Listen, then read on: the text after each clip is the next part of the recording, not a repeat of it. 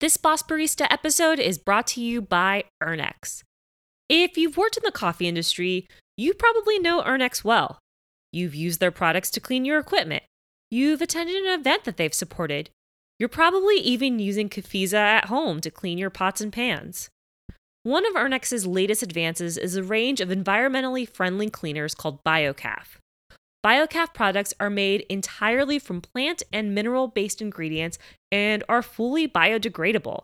They're available for both commercial and household coffee equipment, so you can use them at the cafe just as easily as you can use them at home.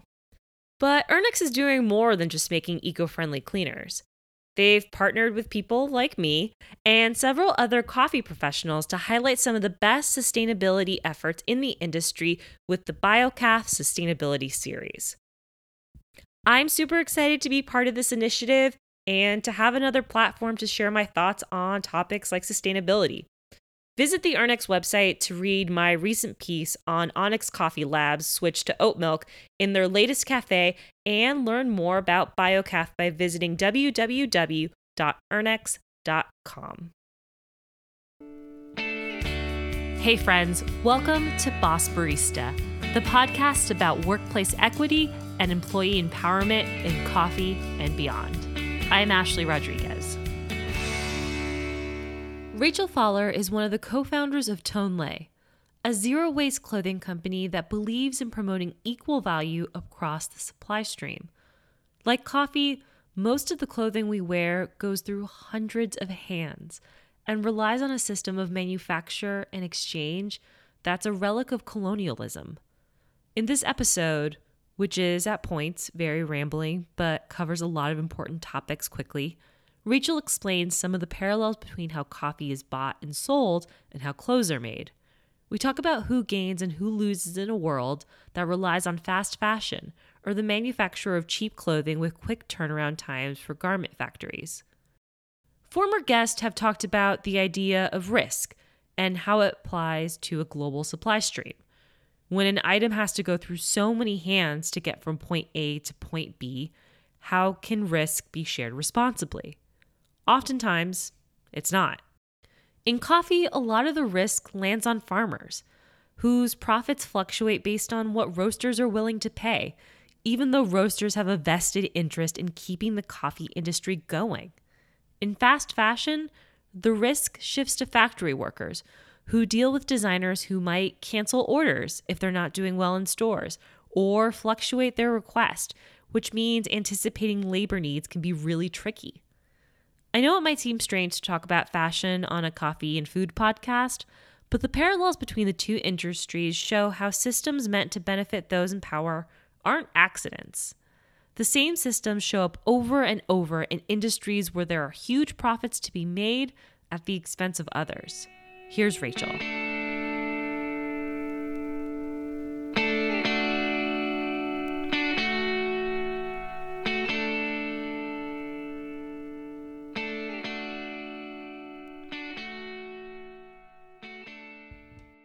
So Rachel, to kick things off, could you introduce yourself?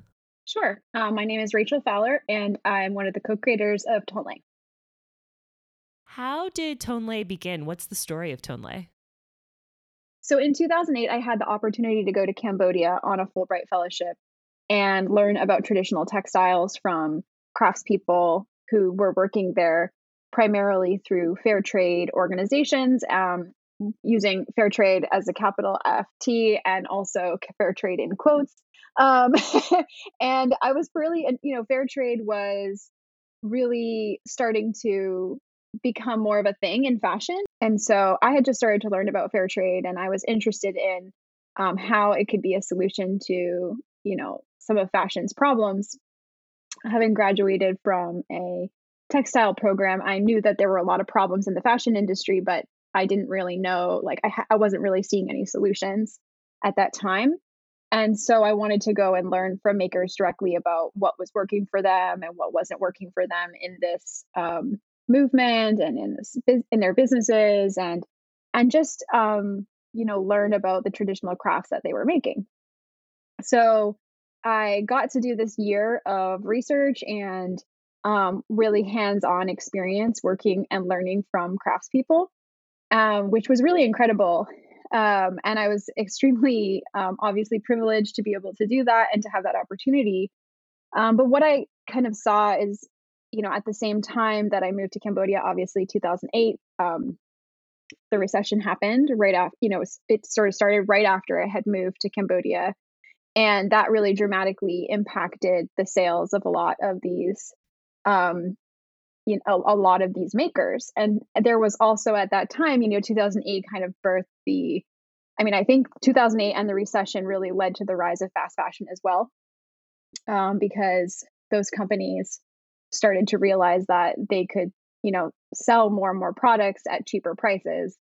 So it really accelerated the pace of fast fashion. And, Cambodia is also a country where a lot of fast fashion is produced. So that, I saw that how that was affecting people firsthand. The price for fairly made textiles was essentially going down while the production of fast fashion was ramping up. And I saw, both extremes in Cambodia, where you saw like the impact of these huge fast fashion companies through their manufacturers in Cambodia on the environment as well as on the workers. And also how, some of these groups that were striving to be fair trade and to produce things in a better way were also struggling because the market for fair trade was kind of considered a luxury. And so that was, also they were also struggling at the same time. And on a very personal note, I was also having a hard time finding clothes that I really wanted to wear and felt comfortable wearing after seeing all of this. And so, even within the small, markets within Cambodia, there were a lot of products that were handmade and very beautiful, but not really clothes that you could wear on a daily basis. And then you also had, these massive markets for kind of cast offs from the larger garment factories. A lot of things that had failed quality control or were overstocked. And so that was kind of flooding the markets. And, on a personal note, I was like, I don't feel good wearing most of the clothes that are available out there for me. So, how did these observations, what you were seeing in the fashion industry, translate to wanting to start a clothing company? There was a group of people through one of the nonprofits that I was partnering with, who basically said, "Hey, we want to start this business, but we don't really know like how to, and can you kind of help us and so forth." So we kind of did like an exchange of knowledge, and that kind of led like a bit organically to starting the first iteration of the business. Um, and eventually it kind of became clear. I mean, my goal was to basically help this group of women start this business. And then my goal was always to leave and let them kind of like take over the business and let it kind of keep going from there. But there was a bit of a conundrum with, um, the market in Cambodia where, there was this market for higher end products to sell to like tourists and expats. Um, But the problem with, like, the market in Cambodia is a lot of the products that were sold locally to, like, people in Cambodia were actually also being made under unfair conditions. Like, in the tailoring workshops, there's kind of an exploitative culture where even within Cambodia, families sort of work together and maybe, like, the head tailor gets paid, but everybody else gets, like, free room and board, but they might not actually get paid, or they send money home to it's, and that's kind of like the system. It's like these family tailoring workshops where that kind of rely also on unfair pay structures. So it was a bit of an organic process and, a lot of evolution in conversation with the team that we developed. Um, and, the needs of people changed as we grew as well. So there were a lot of ups and downs, but essentially, I ended up staying in Cambodia for 7 years, working directly with makers to grow this business. We started out, working on a per piece model with people working from home. And then we moved to having a production facility where people work in the facility then we moved to like a salary model. And then we moved to kind of a combined model where people are paid a per piece rate plus a base salary plus a per piece rate, so they can earn, more depending on their, output, but within a set number of hours. So there's not like long, overtime hours and stuff that you see in the factories. So since this is a podcast that talks to coffee folks, it might be helpful to explain how Tonlé is structured or operates differently from the traditional business model, if there is one. So it's been a lot of changes, a lot of evolution, but constantly in conversation and in consultation with our team in Cambodia, and really centering them as the decision makers in terms of what we're doing with the business, and what they want and what's best for them. So very different than a traditional fashion brand. That usually the way that works is you say, a designer sort of says, or a brand says, hey, what do we want to produce? Let's go out and, what's going to be good for the market. Let's go out and find a facility to produce that. Usually multiple facilities around the world. So you end up with these sort of long, convoluted supply chains where the product and the customer is prioritized rather than the people who make the products being the center. And the way that we've developed our business has been much more with the makers at the center, and really always asking the question, what is good for the makers? And then how do we develop products that, are first and foremost good for the people who make them, and then secondarily are going to be sellable and good for our customers as well. So, it's kind of backwards in the traditional fashion sense, but that's what we do. Well, I think that's amazing how you laid everything out. And I think initially someone might listen to this episode and think, what does a clothing company have to do with coffee? But you hit on so many themes that come up in coffee, and we're going to talk about a lot more of them as we go on through this conversation. But I want to lay some foundation just for folks who maybe don't know a lot about what fashion, like the fashion industry looks like, or what fast fashion is. So I was wondering if you could talk a little bit about that moment in 2008 when fast fashion became more of a thing, and what that actually means, what that looks like from a supply chain standpoint. Yes. So this is really important because I think a lot of people don't understand what fast fashion is. It's a very specific term that's become very broadly used. But the specific meaning of fashion. So traditionally in the fashion industry, so pre 2008 and pre fast fashion, you would essentially have a pretty long lead time before a product got to market. So designers would take about like somewhere between 3 to 6 months to develop their collections and produce really high quality samples and do all the fit testing, fabric testing, everything that goes into making a really beautiful prototype. And then they would present those prototypes to buyers, which would be, department stores and boutiques and so forth. And those buyers would then place orders based on the prototypes. And then the designers could go to the factories or their suppliers and say, hey, we have an order from a buyer for this many products. And the factory would then have 3 to 6 months to produce that order based on an actual production order from a buyer that was going to buy that item, based on a prototype that's really well made and really well designed. And then the factory would produce it, and then it would get sent to, then it might be sent, almost directly to the stores. And then the stores would have probably another 3 to 6 months to sell it. So that whole process is somewhere between 12 and 18 months. So a year to a year and a half. That's that was like how the fashion industry used to work. And that's why you have, the runways that happen 6 months in advance. Right. That's why you have like seasonal displays of this is this season's styles, whatever that looks like. And that has kind of been denigrated, but it's actually really important to ensure it's actually really important to produce in a more ethical and sustainable manner. I know that sounds really backwards, but let me explain like the contrast situation that we're in now. So fast fashion is essentially where these businesses can be vertically integrated. They can actually take product from design to market in less than a month.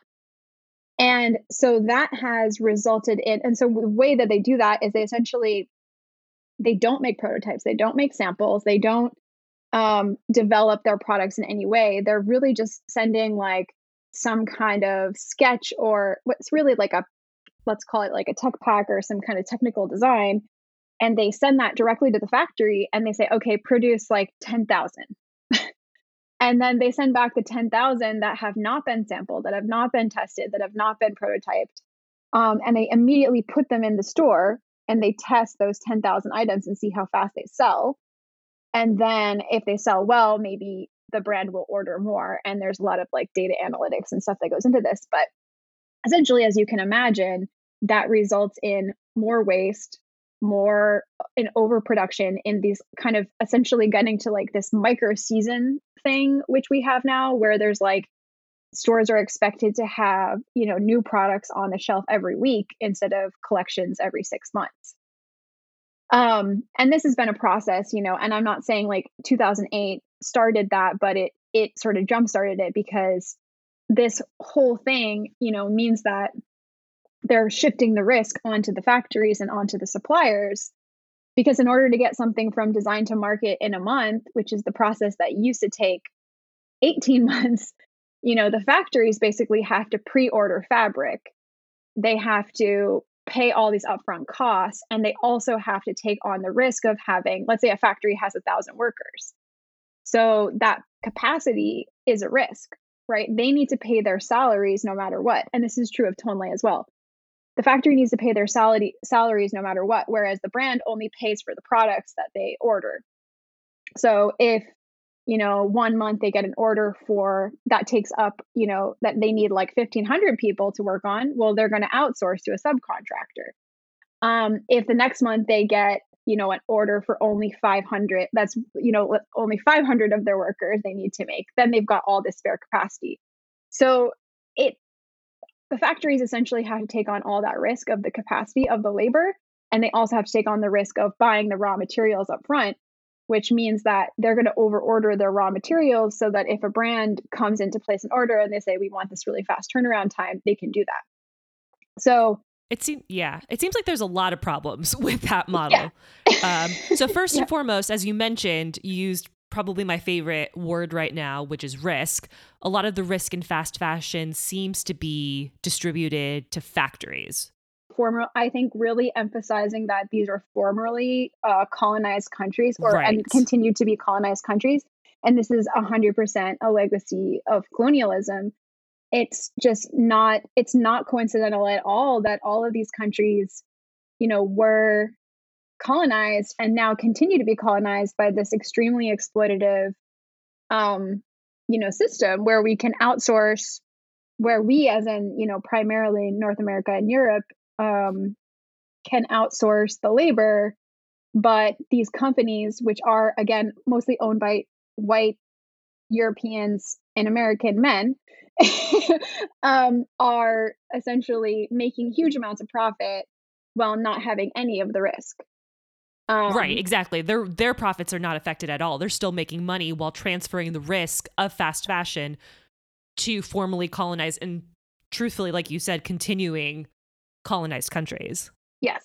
And a lot of that infrastructure was literally set up under colonialism. So it's just, it's just pretty mind blowing. Like, I mean, if you think about India, for example, like a lot of the garment industry was built under colonialism. And now they're like, oh, look, we can just kind of continue using this, like, right. There's no talk of what reforming an entire system looks like, especially when it's set up under a system that was meant to exploit people. But then it seems like there's this sort of secondary issue of sustainability from an environmental standpoint and from a consumerist standpoint, where fast fashion encourages people to buy things a lot and continue to look for new trends in fashion probably more often than they would normally do to encourage continued spending. And that's where you get the environmental waste as well of like, we need this product to be produced really quickly. The waste of it is inconsequential at this point. Yeah, and it's partly inconsequential because the brands and the customers who again are in those global north countries are never having to see it, right? So it's like, I mean, I lived in Cambodia for 7 years. I literally saw this waste piling up. And there's been, I mean, that, yeah, there's so much we could say, but essentially those negative environmental outputs are being shifted onto these countries as well. And not only in terms of the literal waste, like the cut waste that we see, for example. So we actually, Tonlé uses scraps that come from the garment industry. I forgot to mention that earlier. But we actually get this waste literally from these huge companies via their factories, because the factories have all this excess fabric now, right? And some of it's on the roll, some of it's perfectly good, but they just had to order extra because they didn't know, like, the brands were inconsistent with their projections. And again, that's another part of the risk, that they're having to invest in all these raw materials. But the brands, like, will not give them clear orders or projections until, like, the last minute.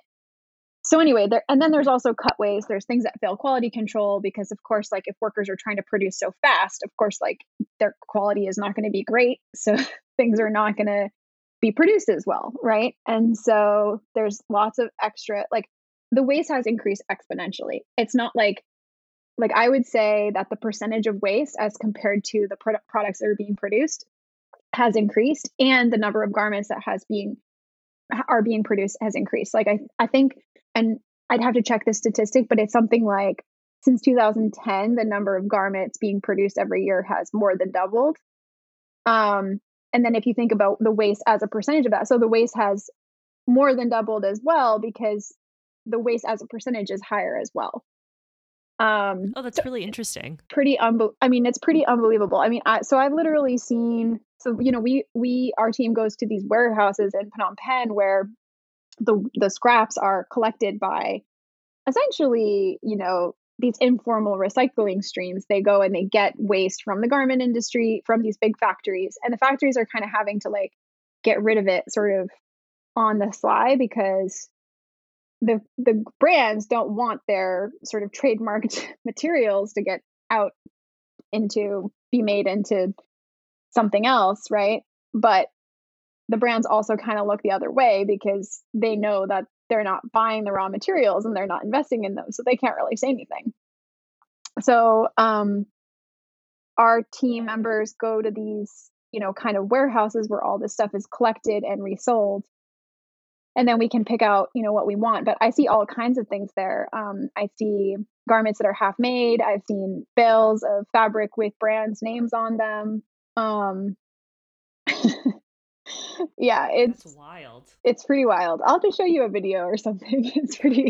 One of the first images that I saw when I went to your website was a picture of just, like, stacks and stacks and stacks of garments, and I assume that that's what traditional factories would call waste. Yes, exactly. And again, I want to just really emphasize that there's a tendency to kind of villainize the factories in this situation. And even with this concept, and I know we were going to talk more about transparency. One of the problems with talking about transparency is it sort of it lets the brand say, and I want to credit my friend Kim here. She worked with Tonlé in the past, and she now has her own podcast called Manufactured, which is really fantastic. She talks a lot about the distribution of risk and reward and why that needs to be reanalyzed. But so she and I had a lot of conversations about transparency and how, it allows the brands to basically say, the problem is transparency. The factories are trying to hide things from us, and this kind of this way of, like, okay, we're going to put the blame on the factory, when in reality, we made the factory take all that risk, and we're not paying high enough prices and we're not giving fair projections. So the factory is taking on all the risk. Meanwhile, we're kind of saying, oh, the issue is these bad factory managers are exploiting their workers and throwing away all this waste, like, right. I just want to really re-emphasize the fact that these brands, it's very convenient for them to be able to make all the profit, but take none of this responsibility when something goes wrong. Right. It's this idea of transparency, but without thinking of the intersection of transparency and power. And accountability, right? It's like transparency, but no accountability when you're really the one that isn't providing the infrastructure and the money to make these changes, you know? Right. And it seems totally viable for a lot of these companies to very well do so, especially these huge fast fashion companies that, as you mentioned, there's no risk to their profits. They're just transferring that risk over to factories. Right. And the way that works essentially is, again, brands pay for products that are made are fine. They pay for the final goods, right? And sometimes they don't even pay for them until 60 or 90 days after they've already got those items on their shelves. So if they aren't selling those items for any reason, they can basically find something in their contracts that allows them to get out of paying for those items. Right. That Um, happens in coffee too. So sorry. that happens in coffee as well. And I Yeah. think that that's why this is such an interesting conversation to have, because there's so many parallels in the way that items that come from one place and are consumed in another place are treated because of colonialism. Like colonialism is the house that built all of this. Yeah. I agree 100%. So let's talk about like Tonle and how you're, at least in a small way, trying to build a more ethical structure. And something that I really appreciate about your website, number one, you don't use the word disrupt, which I hate. Disrupt. Yeah. Disrupt. You're not disrupting the fashion industry. But number two, you also admit your own mistakes, and you talk about that. You talk a lot about honesty and how you're not necessarily this big company who's trying to shake things up. I mean, you're trying to shake things up to the extent that you can, but you're saying like, this is our company and this is what we can do. So I was wondering if you can talk about some of the tenets of Tonle that are attempting to at least chisel away at some of these colonial structures. Yeah. I mean, I think that just going back to my experiences, I think when I first moved to Cambodia, this was again in conversation with our makers, but it was mostly like my first goal was like, let's provide jobs for people that are safe and comfortable and, different than what's happening in the fashion industry. But there is this culture of aid and white saviorism, especially, that is also a continuation of colonialism. And Mhm. this idea that, like, myself as a white person who has been, and not only a white person, but a person from, North America who's had access to a good education and a lot of privileges, that I have benefited from this colonialism, very directly through like the riches of my culture that have been enriched through this extraction and this exploitation. Um, Coming to Cambodia and then saying like, I'm going to help people, but not acknowledging that the very poverty that I was seeing was actually caused by my own like culture's history of extraction. So I see what you're saying, and I think that's hard to reframe sometimes, because you're totally right. The way that so many companies in the global north and in Western countries portray themselves is this very like, we are saving the world. We're saving these parts of the world that are being affected, but there has to be a point where we say we caused these problems. I mean, it's something that I'm starting to see people talk about more in like Central and South America, where, in the United Right. States, we're refusing refugees, but it's like we caused political upheaval and disruption and instability in Central America, like flat out. Right. So Yep. I think that that's an important framing to talk about Tonle, because it's not about like, oh, we're going to, again, using like those buzzwords, like we're going to go disrupt the fashion supply industry because these are all the problems. It's saying we cause these problems, we need to fix it. Yeah. And I mean, I think that's done like, that's exactly what I'm trying to say. And I feel like, I mean, fair trade we could get into has a lot of problems. Like there's a lot of neo-colonialism in fair trade. And I think that if we wanted to make trade truly fair, there has to be reparations. And I don't want to say like one brand cannot do this on their own. And that's why I don't call our work reparations. But there does need to be systemic reparations before things can get better, because like a country like Cambodia has had is so resource rich, for example, and culturally rich, but there's been so much extraction, um, for so long that it would be really hard for people to start, their own whole new infrastructure of thriving businesses because there has been this long history of extraction. And so there has to be a giving back. And I one thing I've been thinking about a lot is the word giving back. I'm Hmm. like, yeah, like we do need to give it back. We need to give it all back. like Right, we it's took it.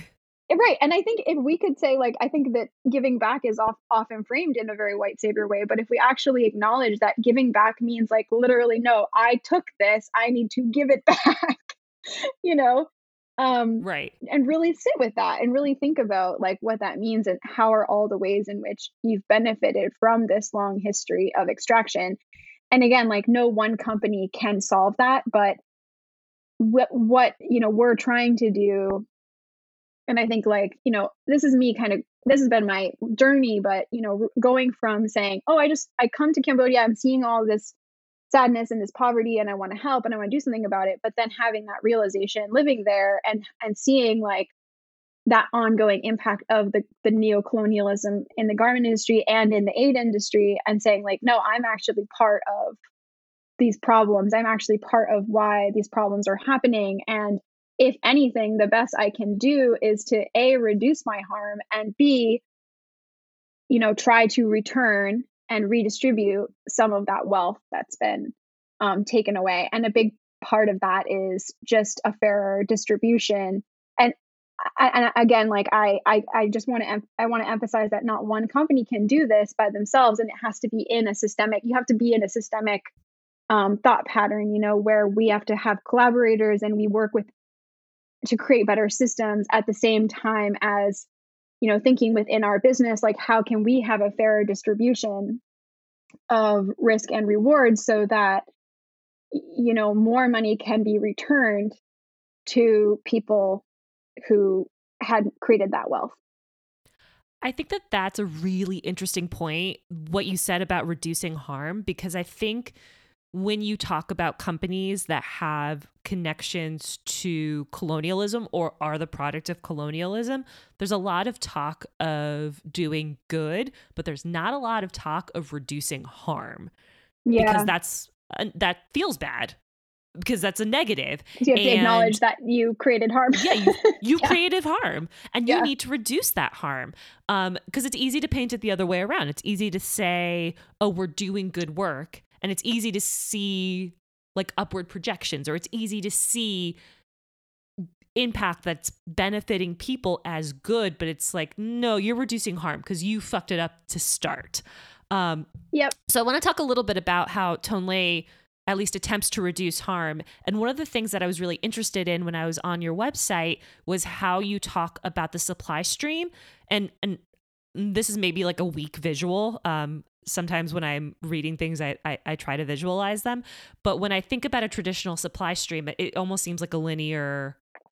It seems like a graph that's going up, and it starts with makers at the very bottom and then ends with CEOs or people who own the means of production or own power, hmm, often ending up with the most resources. But yep. it seems like at Tonlé, you're trying to make that a circle. And I was wondering what that looks like. Yeah, no, that's what we're trying to go for. I mean, I think that the business models of the future, we need to be thinking, and the systems of the future beyond just business models, because I think there's also a tendency, I think right now there's an emphasis on, like, businesses are going to do everything, and that's not a good way to think about it. But, I think in the business models of the future, first of all, they need to be something that benefits everyone. And we need to be thinking about building our businesses in a way where everybody can thrive and benefit and cooperate to build something that actually does center the benefit of everybody involved. And that includes the customers, that includes the owners, that includes the investors, but it also has to include, of course, the people who make the products, because they should be core to, the people who make your products should be core to your business. um, and treating them well and making sure that they're benefiting should be your highest priority. because they're making the very thing that you know, are selling, right? And that just seems very fundamental to me, but it's so opposite of what the traditional fashion industry looks like. And so far as that in the traditional fashion industry, the people who make products are actually not even included in the businesses. So, you know, at the beginning of the pandemic, when, you know, a lot of retailers were having to shut down, they just canceled their orders to their suppliers. And in some cases, a lot of those products were already produced or even already shipped. And the brands just said, no, we're not going to pay. Um, and it's like a lot of people from the outside are like, how can they do that? How can they not pay their workers who made their products? And the fundamental problem is that those workers are not even considered an important part of those businesses, which is kind of mind blowing when you think about it.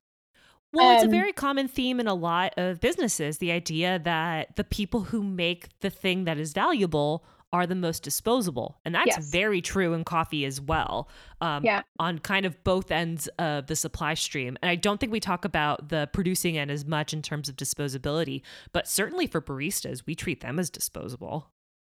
Yeah, and this idea that I mean, I think like that knowledge is more, and this is, you know, the global north has sort of like commodified knowledge or creativity as more valuable than um, labor, or more valuable than like the skills that it takes to create a high quality product, or the skills that it takes to farm a high quality product, you know, a high quality commodity, that is not as valued as like the idea.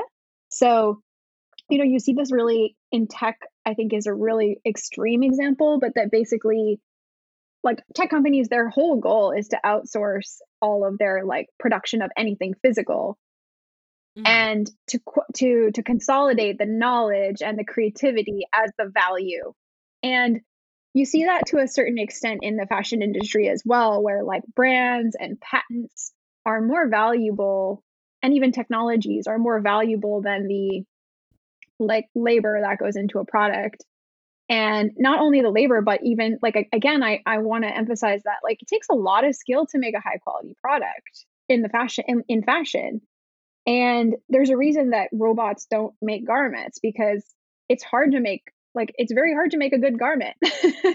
and Right.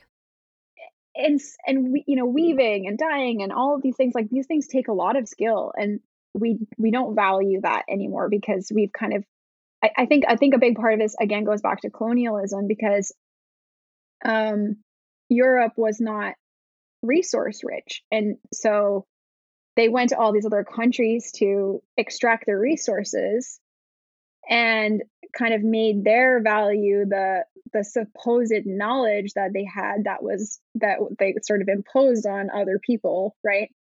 Through religion and writing and language and history and all these things, and like they quantified that as their value. And I think that's kind of, I mean, this is a little esoteric, but it's kind of led to this idea that there's like this knowledge class of, you know, No, I knowledge see what you're based or saying. creative people who like even to the point like in the in the art world, that like the highest valued artists don't even make their products. Their They own have art. like, you know, workers who like make their things that get paid far less than they do for coming up with the idea. You know, like Something that you said that was really interesting too is the need to build businesses that take care of everybody, because I think it's really easy for people to almost default on how the system works as an excuse to not pay people.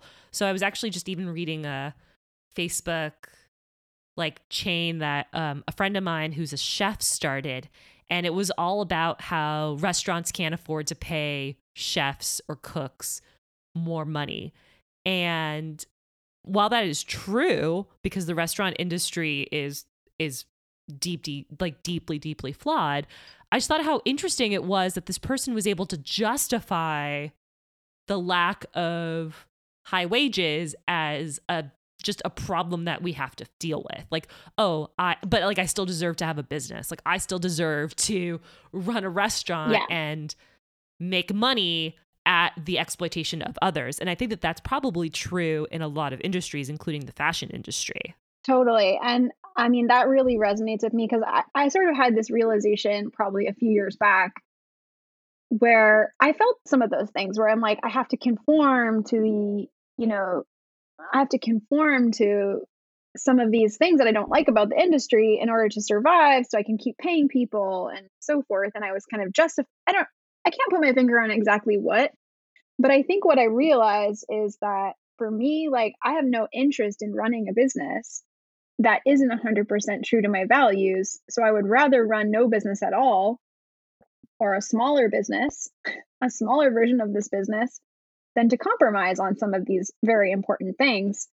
And like, if our goal is to, create this more fair micro system within the system, I want to do that 100%, even if that means most of the time, it doesn't mean closing down, it just means being much smaller.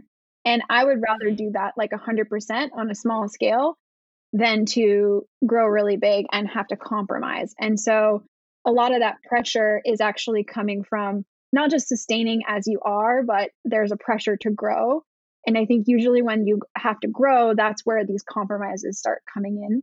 And so, a lot of that pressure does come from investors, and I've seen a lot of so-called sustainable fashion companies, when they raise money, they end up compromising because eventually those investors are going to be like, well, now not only I'm not happy with 20% profit anymore, I want you to make 25% profit. So now I want you to make 30% profit. So how do you come up with that profit?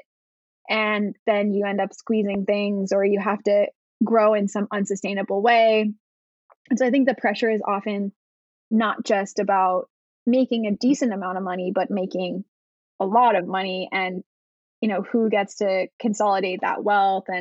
And so I don't know, I have been, I think for me, I kind of realized like I would much rather stay a bit smaller and just be more authentic to what we do, than to grow and compromise, because that would be, I don't know, that would just be a fundamentally, like, I don't want to run a business like that. So Right. why would I do that? I'd rather close. Right. Right. And I think that that's okay. That's something that I Right. think when people talk about owning businesses, like that's failure, but it's not. I actually had somebody on my show maybe 2 years ago.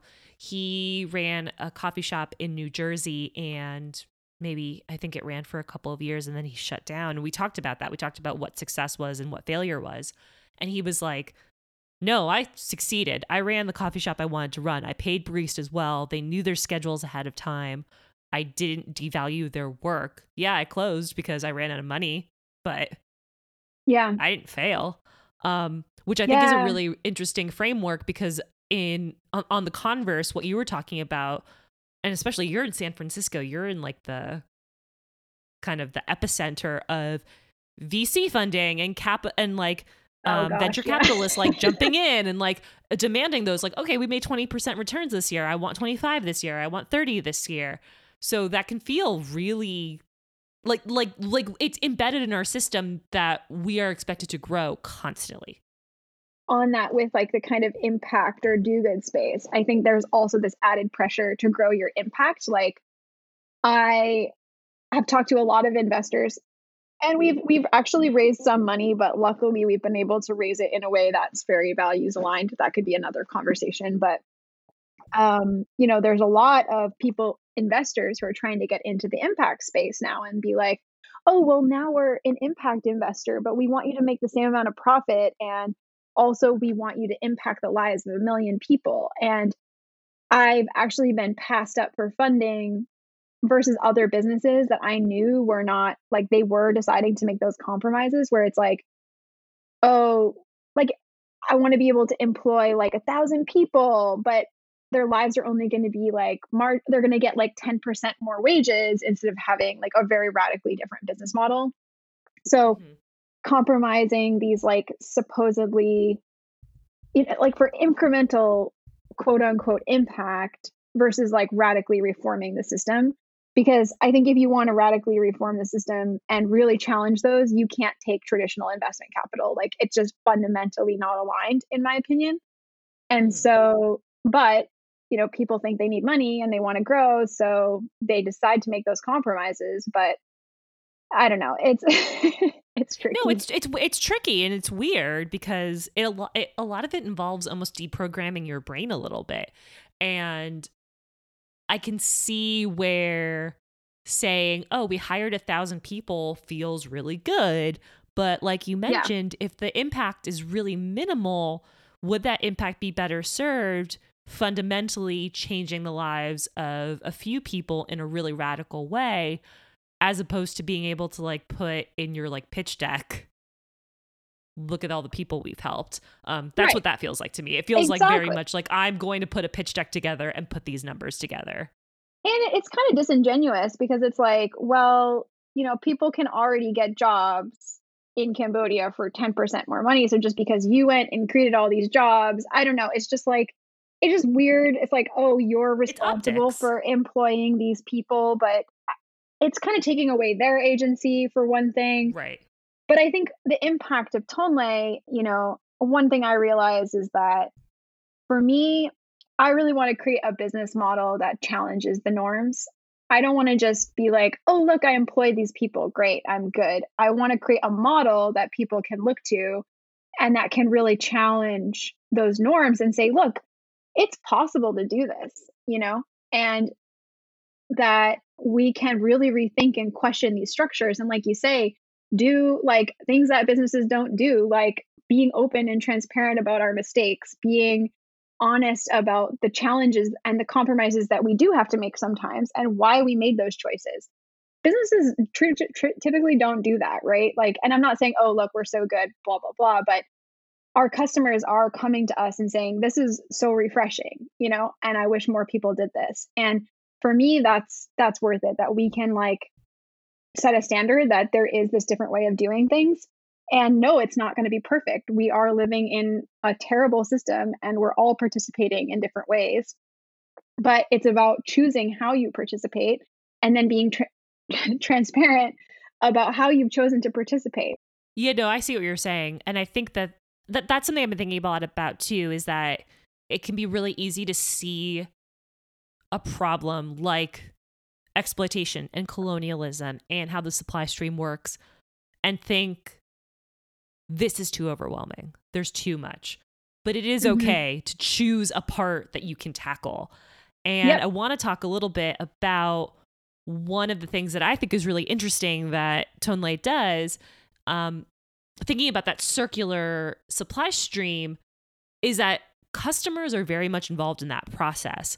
So, something that I think is really compelling about the way that your business works is that the final point of sale, like the customer now has the thing that they have bought and it is done, and that's the end of it, is not the end for Tonelay. There's a resale market. You talk about aftercare, how to take care of your items so that they actually last a long time. And you also have this acknowledgement that the customer isn't necessarily always right. So I was wondering how you think about your customers. And not to say that you're not grateful for them or anything like that, but customers are equal to employees. Like you can't treat customers as more valuable. They're just not. Right. And yeah, I mean, I think that this concept that the customer is always right, it also results in, so the way that often manifests in the kind of fair trade fashion world is through like also white saviorism, where um it kind of is like, oh, buy this handbag and save a woman from sex slavery, or like Right. It's like buy this jewelry and save these poor people in Africa. And it's like, that is super disempowering, obviously, right? But it's this very white savior mentality and this very colonialist way um, of looking at like production. Like, oh, the fashion industry is bad, but you can buy fair trade and you can save people. And then that bleeds as well into the kind of the founder narrative that we were just talking about of like, oh, go to Cambodia and like save people through providing like these jobs. Well, it's not, you're not providing jobs. Like, people have a contract to work with you and you're mutually deciding to work together to make something, right? And to sell something. Um, and so, I never like, I mean, I used to, but I've changed this. I don't say like I'm providing jobs for people. I employ people. they choose to come work at Tonlé, right? They always have the agency to leave as well. And, people keep choosing to work at Tonlé every day because it's good for them and it's good for us. It's a mutually beneficial agreement. Um, and at the point at which it's no longer good for them, I hope that they find, something else that they like better, right? And so the same is kind of true with our customers. Like, the way that I see our customers and the way that we've tried to articulate this is that the relationship of a person who buys a product to the person who makes it is a mutually beneficial agreement. You get a beautiful handmade product that has a lot of integrity and, you know, um, labor and skill put into it, and they get paid fairly for their labor and skill and design. That's a mutually beneficial agreement, and it should be seen as such. So when you're a customer buying from a fairly made a company that's trying to produce things in a fair way, yes, you're supporting their work, but equally you're getting something out of that. Well, I also appreciate that you talked about the use of language, because that's something that I've been trying to think about, even in the job market, the idea of how power works. Like, I'm providing a job, I'm giving you a job. It's like, no, no, no, no, no. We live in a capitalist system where we have to work. Jobs are there. You can employ people because that's what the relationship is. But to acknowledge that this is the system under which we work versus this like paternalistic, like, this is the thing I'm giving you, is really, really interesting and something I want to explore more kind of in the coming months. Just to start to wrap up our conversation, just because we're going a little bit longer than some of the normal episodes that we do. I was wondering if you could talk about what you want people to know about Tonlé. It's a big question. Yeah, I mean, that's a hard one. I would say the most important thing to me about Tonlé is that, or that I want people to really understand, is how different it is that we do our own production. That our production, our sales, our design all work in tandem is really seems very fundamental, but it's very radically different than what's going on in the traditional industry. And so I guess I just want, when we talk about, oh, Nike makes this shoe or H&M makes this t-shirt, it's not correct, right? Like, Nike doesn't make anything. H&M doesn't make anything. They don't own factories. They don't operate manufacturing facilities. They don't grow the cotton. So I want to really emphasize that I think the first thing that really needs to happen to change these systems is that I want customers and kind of people who are new to the industry to understand that there is this major disconnect between and where value is placed, is not on the production. And I think we need to recenter the people who are producing our goods. And that includes factory owners. That includes the people who are running production, because they are the experts in making products. And usually when we talk about sustainability, when we talk about, brands are, if you go to a sustainability conference, you will just see like the leaders of all these sustainability departments at brands, but they're not the experts in sustainability. They're not doing the sustainability work. The sustainability work is being done by the factories and the workers and even the factory owners. They're the experts, yet they're rarely involved in these conversations. So one of the things I'm most proud of with Tonlé is that within our business, that's all very integrated. And we have people running production who also do production. And we have people, working on design who also are involved in the production of the garments. So that is all designed as a system to work that way. So I think, in thinking about language and thinking about how we reframe this, like, we need to analyze that and analyze like how we talk about even these brands. And the long-term implications of that. Rachel, thank you so much for joining me. This has been a really fun conversation. And I think it might be easy to be like, oh, how does fashion relate to coffee? But there are so many themes that translate to both industries. And I really thank you for going in depth with me.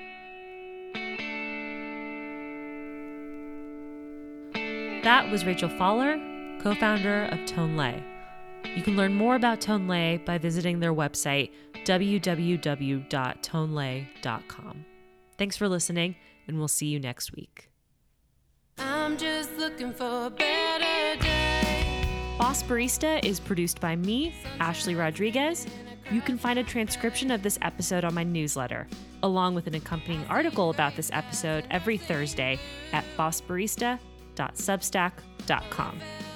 To support the show, you can visit www.patreon.com/bossbarista. We have over 80 patrons supporting the show right now, which is incredible. And that helps keep the show alive. We pay guests through this fund, we pay for website hosting, and we make donations. Half of our patron donations are currently pledged to 5 different nonprofits, each at $50 a month. Asada's Daughters, the Loveland Foundation, the Native American Rights Fund, the Grocery Run Club, and the Chicago Community Bond Fund. Again, if you want to support Boss Barista, consider making a monthly donation at www.patreon.com/bossbarista. Another amazing way to support the show is to share this episode with just one person, a friend, someone who you think would learn something from this episode, anybody. Sharing on social media is also a huge help, along with giving us a 5-star review on Apple iTunes. As a small production, these things matter a lot. So if you can take a little time, share out some of your favorite quotes from this episode, and tag us, that would be amazing. We're at Boss Barista Podcast on Instagram and boss_barista on Twitter. You can also send me an email at bossbaristapodcast@gmail.com. Thank you so much for listening, and we'll see you next week.